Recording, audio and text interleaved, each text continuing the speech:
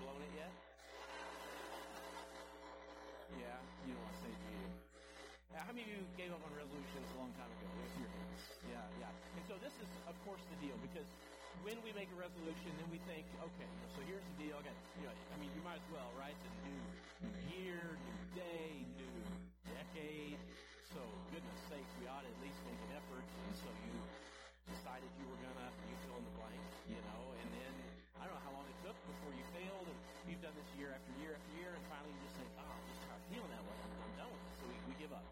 We give up on resolutions, and so we call them hopes or dreams, or maybe goals. Maybe goals if you're adventurous or ambitious. And of course, all of that is designed around this idea of the examined life. We know that the unexamined life is not good. There's things about you, your nature, your character, the way you treat others, or maybe your values, or you fill in the blank. Your health, your cholesterol, what you weigh. I don't know what it would be, but you think, I wish it were this. Here's where I am, and I want to be more patient, more kind, more thoughtful, more generous. And so we ponder those things. And whether the new year is a great time to launch out on some self-improvement plan or not is for somebody else to decide. But every one of us at some point through the holidays or maybe as the calendar turns, we see where we are and we know we want to be somewhere else. And so we move that direction.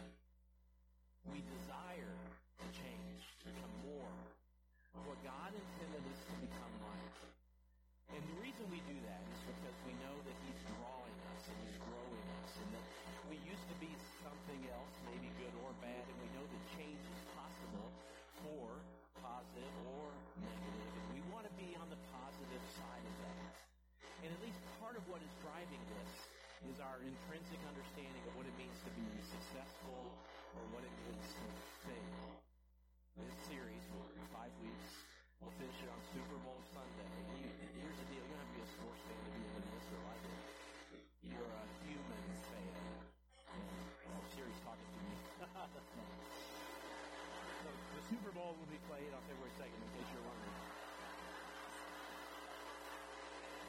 We'll turn that down. Very good, then. I've never had my sermon interrupted by Siri. I'm pretty sure I should turn that off. And so as we launch into it, there's one very simple premise I want to lay out for you so that you know where we're headed. Because I have a feeling if you know where we're headed, then we'll all sort of travel there together, okay? And so here's the basic idea I want you to grasp. Our views of success and failure need to be transformed from the inside out. They need to be changed. What you think about what makes you significant or what would leave you a legacy behind, what makes you important, your principles and values surrounding success and failure, they're absolutely influenced, sometimes even completely shaped by the world that we live in because, we're in it. It's around us. It's talked about all the time. And it's almost impossible to escape unscathed. And you're in it all the time. So because of that, we're going to just lay this out as a foundational premise that we need to be transformed in terms of our understanding of what it means to succeed, what success will look like, or what it means to fail, and what the result of failure could be, or maybe even should be. And so we're using this idea of wide variety. Now let me give you the historical context for wide variety.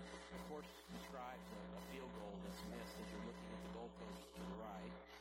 You've got that much so far, but it became a phrase, an iconic phrase in our sports culture many years ago, 1991, Super Bowl 25. And it was New York Giants against the Buffalo Bills. Any Buffalo Bills fans in the room? Anybody want to admit to that? Okay, a couple. So the next few moments are going to be a little painful. You may have a little PTSD as a result. So it's all right. We'll get through it together. We're with you. We're not fans like you, but we're with you. 1991, Super Bowl 25. These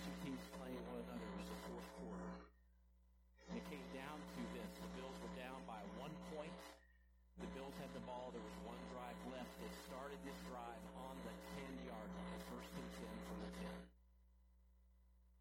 Quarterback was Jim Kelly. And 2 minutes and 16 seconds to get them in at least some position to score. Now, that's the context. Maybe you weren't even born in 1991, so this is really history for you. And some of you are watching this just like I was when it happened. Here's what occurs. Very accurate kicker through the years, but not a lot of range. And on grass fields in his career, 1 for 5 from 40 yards plus. What wind there is at his back. Is at the back of the Bills. But they're a long way from that coming into play. It is first and 10. Buffalo at the 46. Again, Scott Norwood. 0 for 6 in his career from 50 plus. His longest field goal ever, 49 in 1985. His longest this year, 48. Thurman Thomas takes it to the 30. Well, they are in Norwood field goal range. Collins makes the stop. Kelly throws it into the ground. 8 seconds. It'd be 47 yards from right here. And they have to send him in here. They can't take a chance and run another play. Norwood is right on the tip of his range. Scott Norwood, what the announcers are about to do, and you hear the iconic voice of Al Michaels describing what's occurring. They're about to show a clip. This occurs before Norwood kicks the field goal. This is Jim O'Brien, 20 years before Super Bowl V. The Colts win in the very last minute with a successful field goal. They show that clip before Norwood is about to do his own kick. You asked for it. Here's O'Brien, Super Bowl V, winning it at the end, and now 20 years later. Now remember that posture when you win, because that posture of Scott celebrating Norwood out of Rice Hall, and we saw this scene last week for the Giants. Huddling, some of them refusing to look, just praying. Barnes was good. Now Norwood tries to kick his longest ever on grass, 47 yards. 8 seconds left.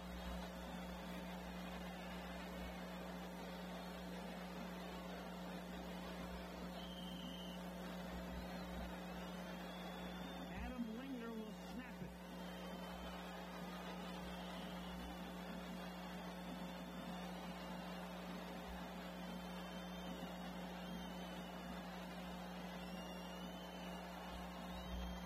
Now before he kicks it, okay, just for a moment, because this isn't going to get repeated, right? I mean, it might, because this might break, but put yourself just for a second in his cleats. It hasn't been kicked yet. Anything can happen. The clock is going to wind down during this play, and the game is over. Put yourself in his emotional state. How many times has he practiced this kick? How many times has he seen it sail through the uprights? What's happening in this moment, there's several factors, of course. There's somebody that's going to hike the ball. They've got to hike it well. There's a center there doing that. There's a holder that's got to catch the ball, put it in the exact right place, hold it properly for him while the kick is about to happen. Of course, he himself has to position himself properly on the field, follow through all of the things that he's practiced, muscle memory. They're all going to come into play. No good. Wide right. So Al Michaels' voice saying wide right is what we remember, and that's why the phrase became iconic in nature. Like I said, Scott Norwood was 31 years old. As he shows you the posture of failure, you remember O'Brien's posture of success. It couldn't be more different. Norwood, throughout his 7-year career, kicked 184 kicks. 184. 133 went straight through the uprights. What he's remembered for is the one that went wide right at the end of a Super Bowl. One of Norwood's kicks at one point was 52 yards long, which in that day and time, that era, was a massive kick. They're getting longer today. Kickers are getting better. And most of them kick off of turf, which is decidedly easier. celebrate. But the one, of course, that he's remembered for that absolutely changed his life in some ways, some very significant ways, was that kick. What you need to know, what I need to know for our purposes today is this: that our views of success and failure, they need to be transformed. That our understanding of what it means to be significant, to leave a legacy, to be changed, to help others find their path, all of that has to be reworked from the inside out. And it isn't a once and done process that happens over and over and over again.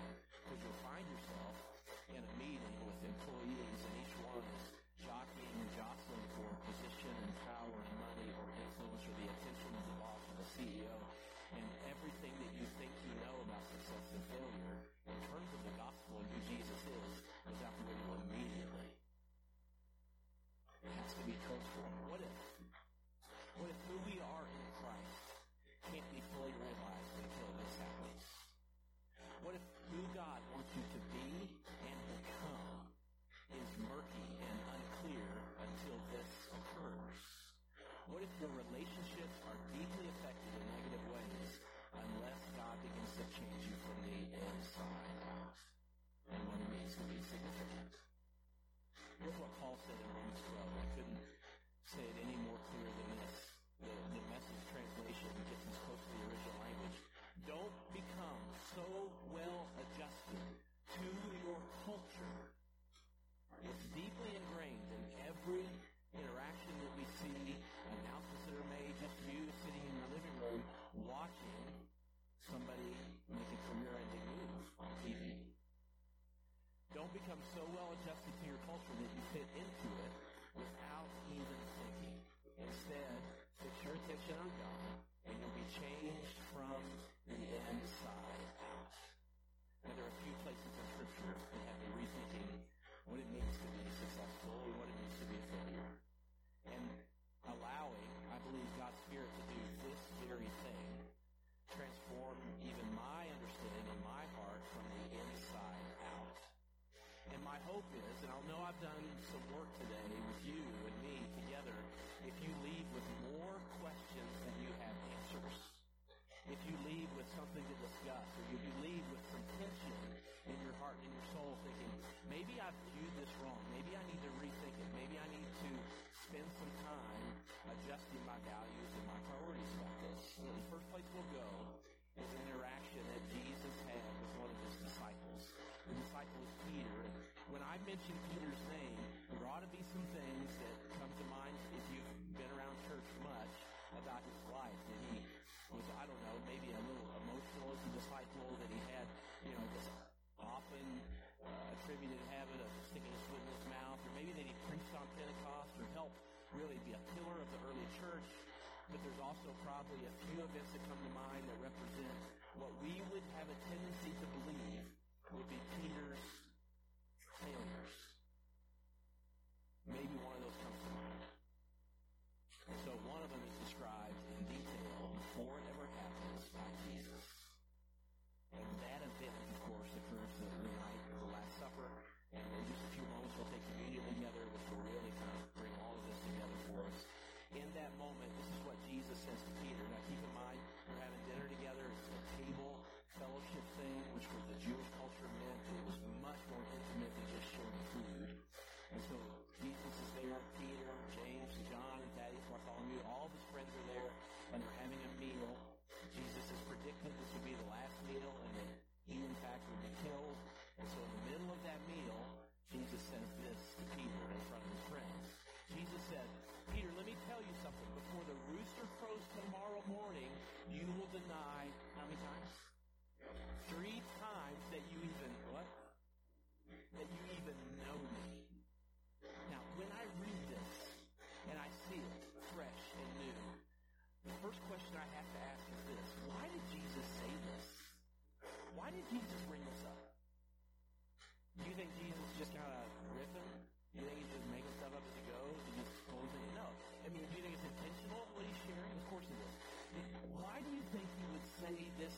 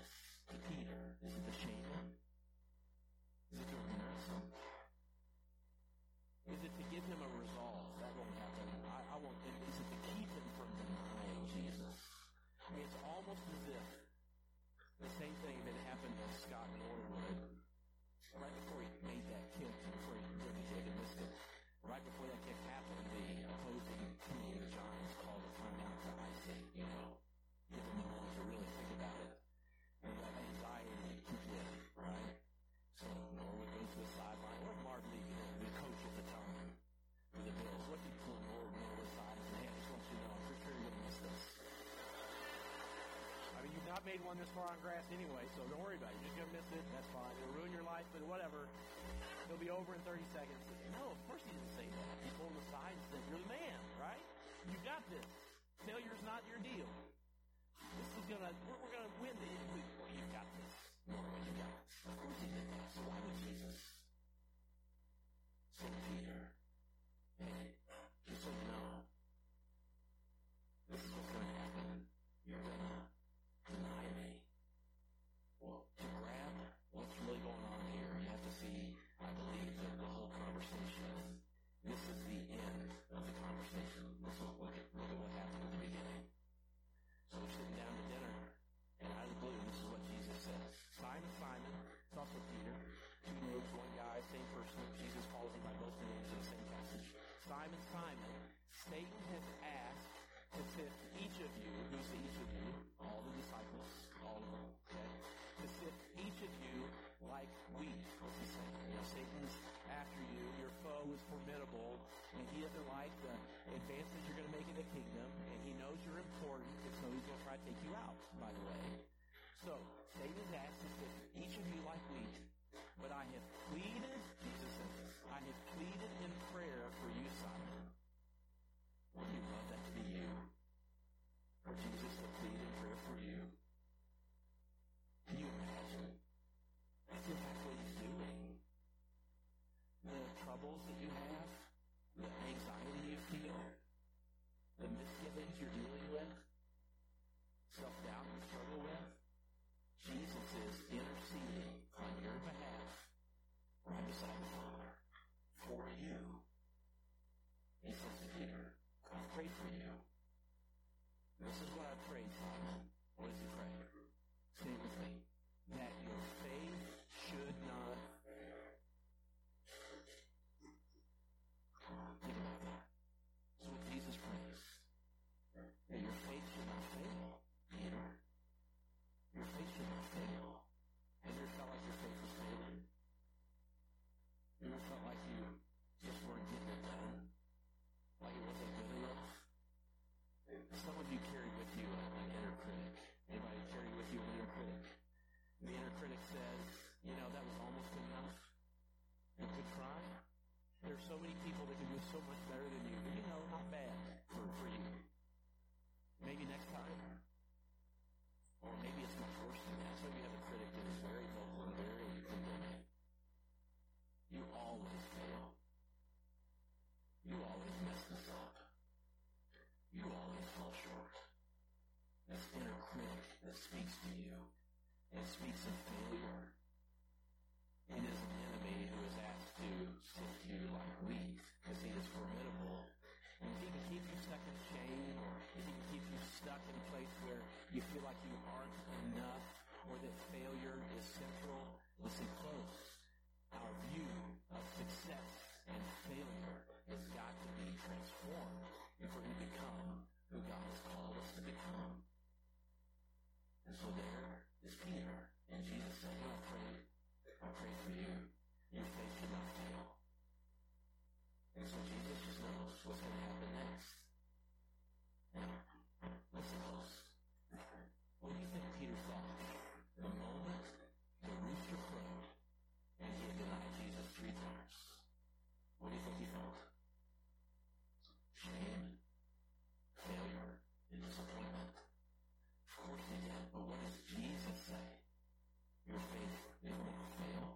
So once this happens, Peter, once this happens, here's what I want you to do. Just repent and turn to me again and minister to the people around you. That's all. Just pick it up. You know, don't have a self-pity party. Just move on and understand that your faith has not failed. What do you think it looks like when faith fails?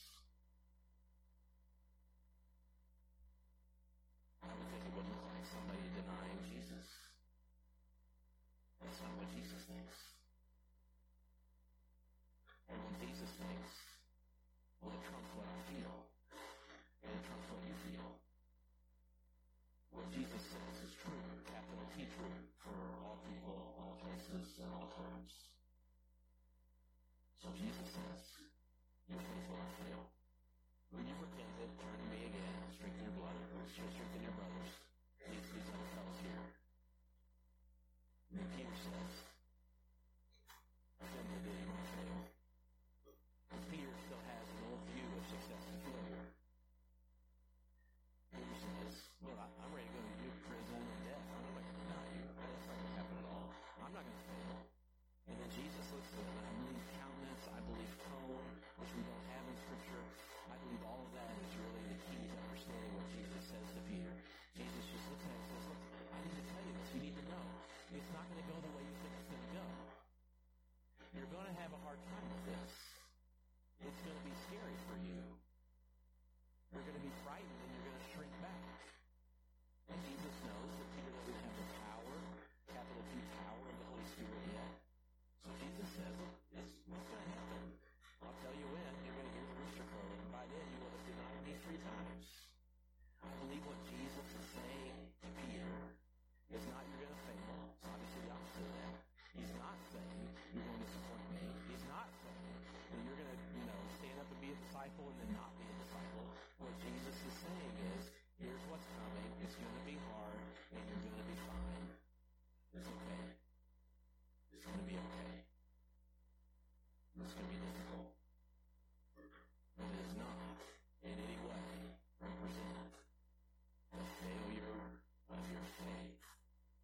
When I read Jesus' words to Peter, it begins to dismantle what I think about success and what I think about failure. It begins to take it apart for me, which is the first thing that has to happen. Because I have some expectations of myself.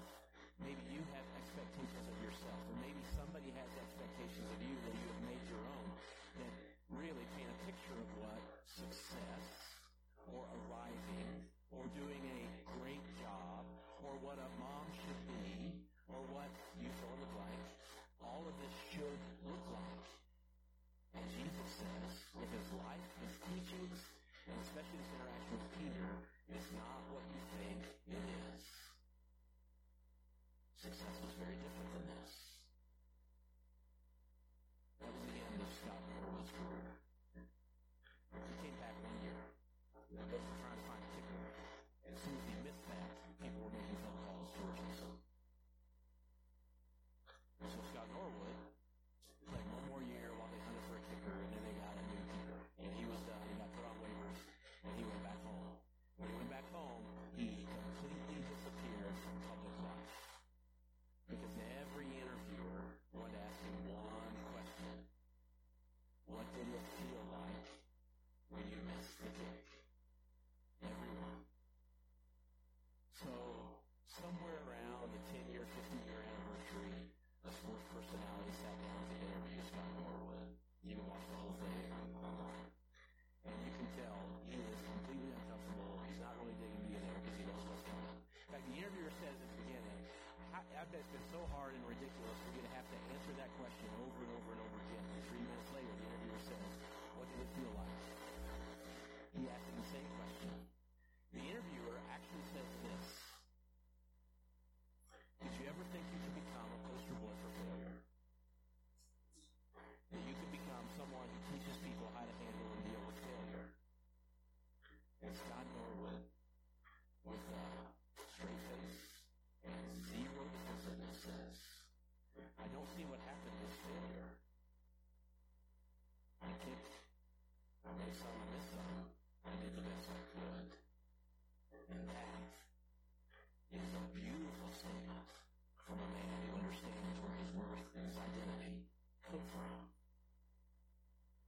The man then pulled out a letter from a mom who wrote the letter to the sports station and to Scott Norwood the week after the kick, and watched him during the press conference answer every question with patience and thoughtfulness and kindness, and not once did he get defensive or hurtful or angry. And she said, you taught my son in 3 minutes what it means to be a good sport, everything I've been trying to teach him his entire life. And when he heard that, his eyes watered up, and you could tell that that was more meaningful to him than it was disappointing that he missed a kick. How does somebody have that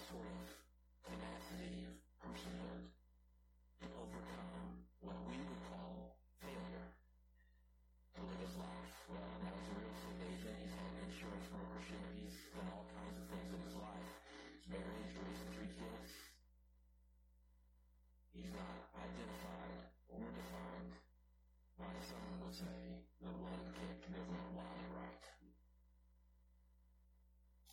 Peter wasn't identified by his denial of Jesus either. After Jesus resurrected, the disciples saw him a couple of times. They weren't sure what was up. We think we saw him as they go. We're pretty sure we think he's alive again. We're not sure what to do with our lives. And eventually, not many days after the death of Jesus, Peter looks at his friends and says, you know what, I don't know what to do, but I'm going fishing. It's a pretty good response from a dude who likes to fish. I mean, fishing's good, isn't it? I mean, you get to just check out, not even think about anything. And so his buddies look at him and say, we're going with you. We like that. We're going with you. We don't know what to do either. We have no idea what our future is like. So we're going to go with you. So they all went out on a boat.